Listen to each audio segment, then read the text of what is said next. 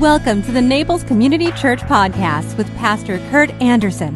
Thank you for joining us today. We hope you find this sermon inspires you, builds your faith, and gives you perspective to see God moving in your life. We trust God has great things in store for you. Enjoy today's message. Lord, be with us, speak to us, strengthen us, steel our hearts to know that you are God. We ask it as we pray in Jesus' name. Amen.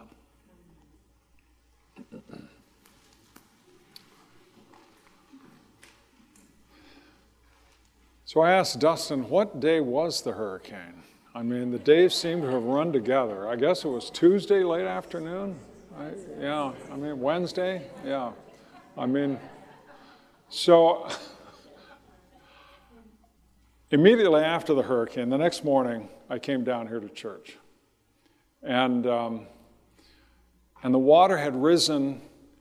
The water line around the church was up to about 3 to 5 feet, depending on wave action. And so we hit the surge. And when I got to the front door, there was no water, just about maybe an inch on the floor here and about 3 inches back there. And because we have these electronic locks, the doors were open. So I came in, and I looked down, and this is what I saw.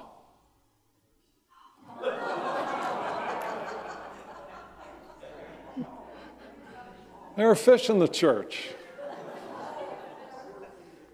So here's the loaves, there are the fishes. We could feed the 5,000 right here. And then out back, the dumpster from the restaurant was lodged in that corner to the right of the back door. And then we have these porta potties. I thought maybe Ken Brandl had brought those here, but no, they had just floated here from somewhere, and all kinds of things going on of this sort. But it was wild and crazy, and then my phone was ringing. Ed and Lynn, their house got swamped. Bill Allen called me. His main house was fine, but the beach house probably took 5 to 6 feet of water, and many of you know that he gives me access to that, and I want you to know I lost some of my worst clothes that were there. And so this has had quite an impact on all of us. But I also wanted to share this. We have a dear couple, not unlike many who are in our church, where one has a severe disability and the other is engaged in caretaking. And it's so hard. And I heard from Jack and Lucille. Jack Timon contacted me. And he had this to share. It was terrifying. 24 hours later, I took this picture. Our building and our chandeliers swayed for a full 24 hours as the humongous Ian crept forward at a snail's pace. Several buildings a mile or two south of us have been pushed off their foundations and will be demolished. There were 200 feet. We are 200 feet up, and the swaying is the worst. I was extremely dizzy throughout, felt like vomiting. The screeching and howling was relentless throughout.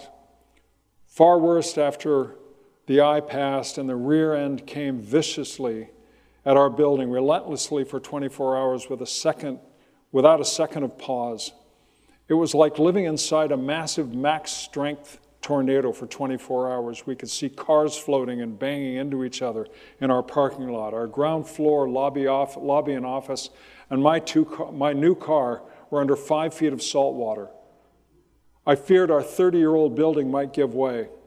I did my best to comfort Lucille, who was so confused. She no longer is able to communicate, and her hearing aids were without power. She's tone deaf. It's all part of God's plan, which we must not question but accept. We are okay. In fact, water, electricity, no internet yet, were miraculously restored this morning. Our elevator shafts are still flooded and must be pumped and drained before they can be rebuilt and turned back on. Predicted to be at least 3 weeks from now. As soon as our building manages and get someone here to get waters pumped out, we will know what damage has been done to the elevators by salt water. But we are told that electronics must be ripped out, everything started over again, and the extensive safety tests and checks will be needed. They are now predicting that no elevator service until October 20 at the earliest, no parts available. And humanitarian crisis, of course, take precedence. So we will remain hunkered up, on the 20th floor. Lucille is using a walker, and there is no way to get down for maybe a month or so. Even so, in advanced Alzheimer's, she needs to remain here in her comfort zone, here. There is no place better for us than 200 feet up in God's sky. But we are safe up here in the heavens. Tell everybody not to be concerned for us. We are in His loving hands. Countless American heroes are everywhere, and we will work 24/7 for the weeks throughout Ion's path. Thank you so much for caring. Say hello for us to all, praying for the millions far more impacted than we have been. And he asks, is this divine intervention? And he wanted me to remind you he is 200 feet closer to heaven than the rest of us are. But this was a man who writes in deep gratitude to God, gratitude for the gift that God has given. And I'm reminded by the words of G.K. Chesterton, I would maintain that thanks is the highest form of thought. Gratitude is happiness doubled by wonder. Those two are dear, happy people. And they have gratitude doubled by wonder. Hear the word of God as it comes to us from the 4th chapter of Mark.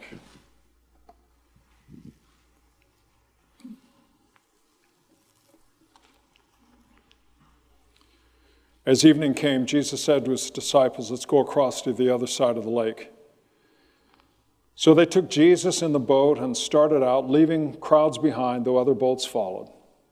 But soon a fierce storm came up. High waves were beating into the boat, and it began to fill with water.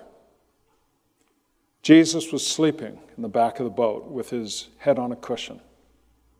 The disciples woke him up, shouting, Teacher, don't you care that we're going to drown? When Jesus woke up, he rebuked the wind and said to the waves, Silence, be still.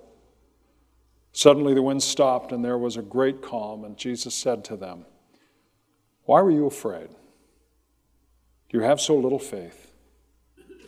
The disciples were terrified. Who is this man? Even the wind and the waves obey him. God add his understanding to this hearing of his word.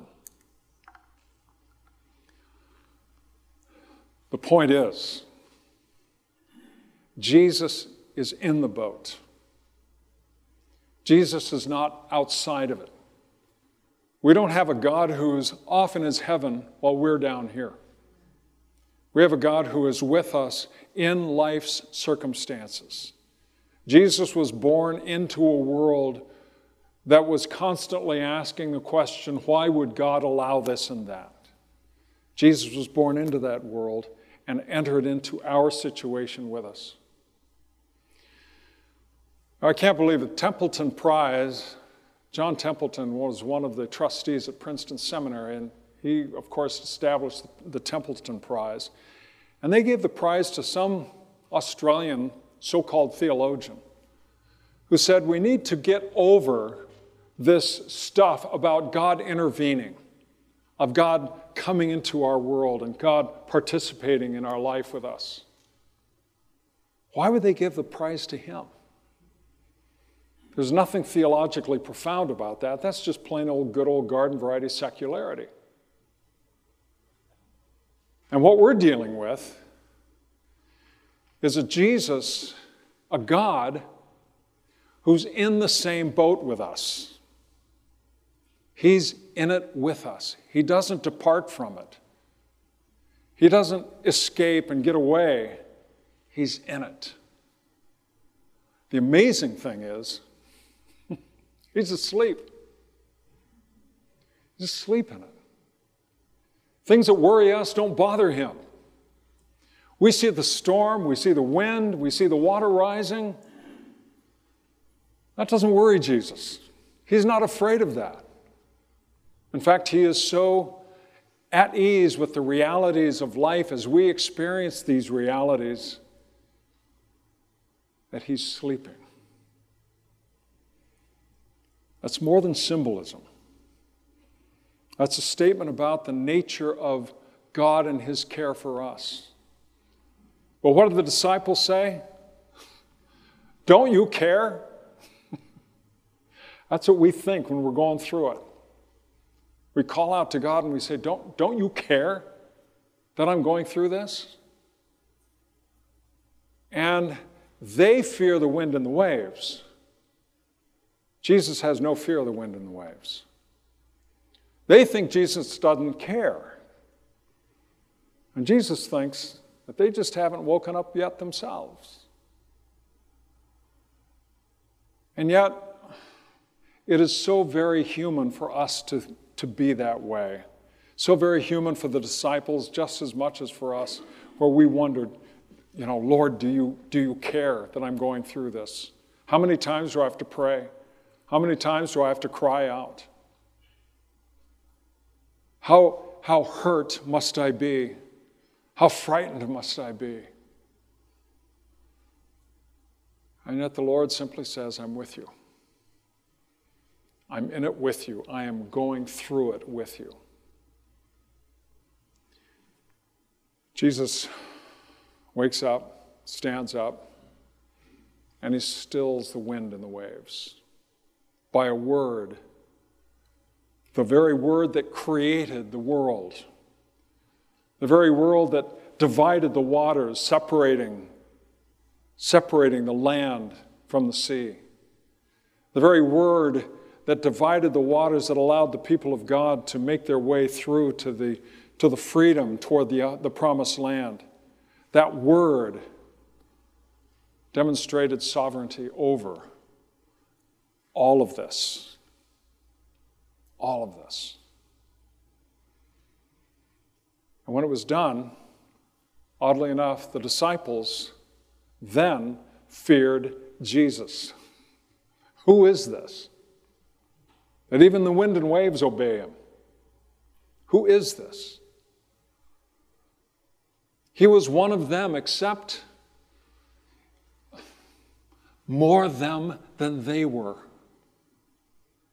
Jesus asleep in the boat is God taking on the full humanity that we have, except that he was taking on a humanity that was more fully human than ours. Because when we are fully human as God has made us to be, and we could sleep through it all as well. He said, you have little faith. We have our faith intact. We look beyond it. We look over it. We look through it. And Jesus, as he wakes up, he first rebukes the wind, then he rebukes the disciples. But he's with them.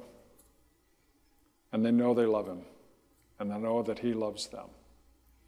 And they know something new, not just about who Jesus is, but who they are. That their faith had faltered.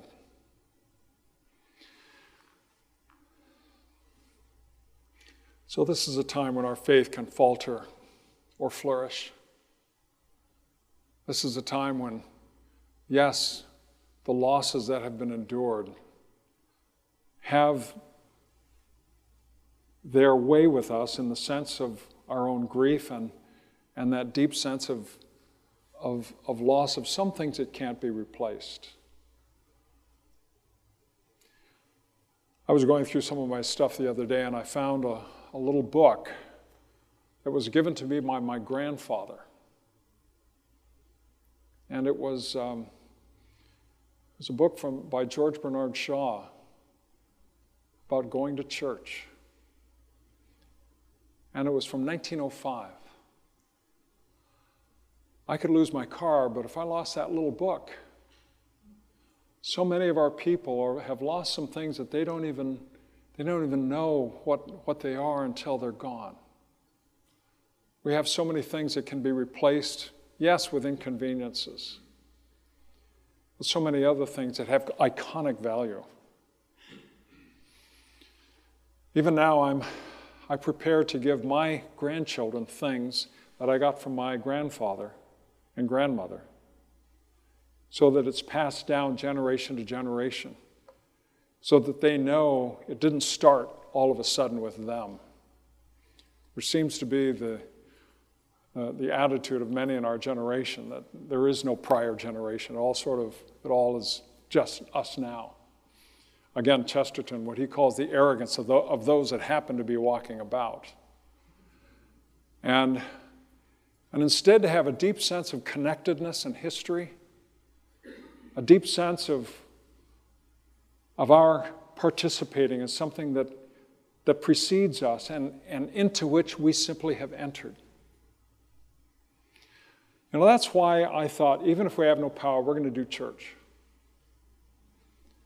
Because the early church worshipped in the catacombs of Rome where they could hide out from the Roman persecutors.